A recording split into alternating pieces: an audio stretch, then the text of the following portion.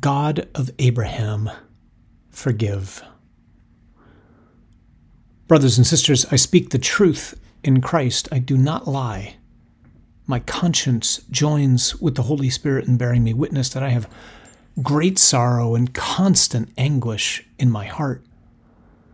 For I could wish that I myself were accursed and cut off from Christ for the sake of my own people, my kindred, according to the flesh. They are Israelites. Theirs the adoption, the glory, the covenants, the giving of the law, the worship, and the promises. Theirs the patriarchs, and from them, according to the flesh, is the Christ, who is over all, God blessed forever. Amen. Romans chapter 9, verses 1 to 5.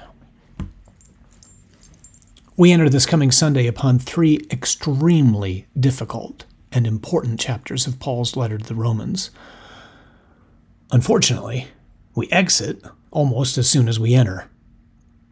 For whatever reason, these crucial chapters of Paul are largely omitted from the lectionary. We will hear only a small excerpt of Paul's anguished wrestling with the question of how it is that the people God chose for so many blessings, not least the people from whom his only begotten Son would be born of the flesh, largely failed to accept him. We will also miss his joyful anticipation of how the Lord of history is going to bring about the ultimate fulfillment of his plan. Over and over in these chapters, Paul reminds the church in Rome that God has not and will not ever reject his promise to the Israelites. Furthermore, he reminds the Gentiles in the church that they are quote-unquote wild branches that have been grafted onto the tree that is the Jewish people. See Romans chapter 11, verses 17 to 24.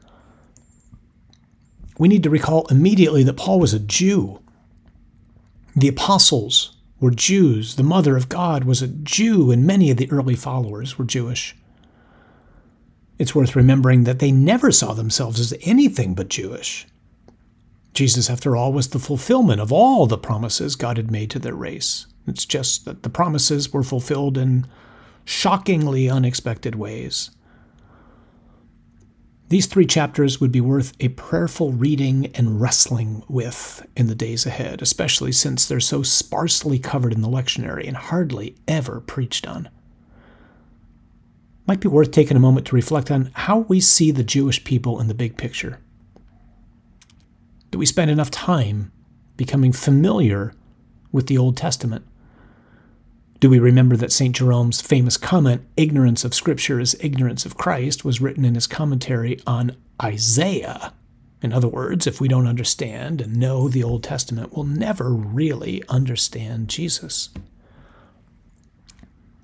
As we enter into this section of Romans, my own memory is brought back to Pope John Paul II and his visit to Israel, and especially his statement at Yad Vashem, and then the prayer he placed into the western wall on the Temple Mount in Jerusalem. May his words and prayer inspire us as disciples of Jesus to be agents of reconciliation and healing in a world torn apart by division, suspicion, anger, and resentment. As Bishop of Rome and successor of the Apostle Peter, I assure the Jewish people that the Catholic Church, motivated by the gospel law of truth and love, and by no political considerations, is deeply saddened by the hatred, acts of persecution, and displays of anti-Semitism directed against the Jews by Christians at any time and in any place. The Church rejects racism in any form as a denial of the image of the Creator inherent in every human being. In this place of solemn remembrance, I fervently pray that our sorrow for the tragedy which the Jewish people suffered in the 20th century will lead to a new relationship between Christians and Jews. Let us build a new future in which there will be no more anti-Jewish feeling among Christians or anti-Christian feeling among Jews. but rather the mutual respect required of those who adore the one Creator and Lord, and look to Abraham as our common father in faith. That's March 23rd, the year 2000. And on March 26th, also in the year 2000, this was the prayer that St. Pope John Paul II placed inside the Western Wall. God of our fathers, you chose Abraham and his descendants to bring your name to the nations. We are deeply saddened by the behavior of those who, in the course of history, have caused these children of yours to suffer. And asking your forgiveness, we wish to commit ourselves to genuine brotherhood with the people of the covenant.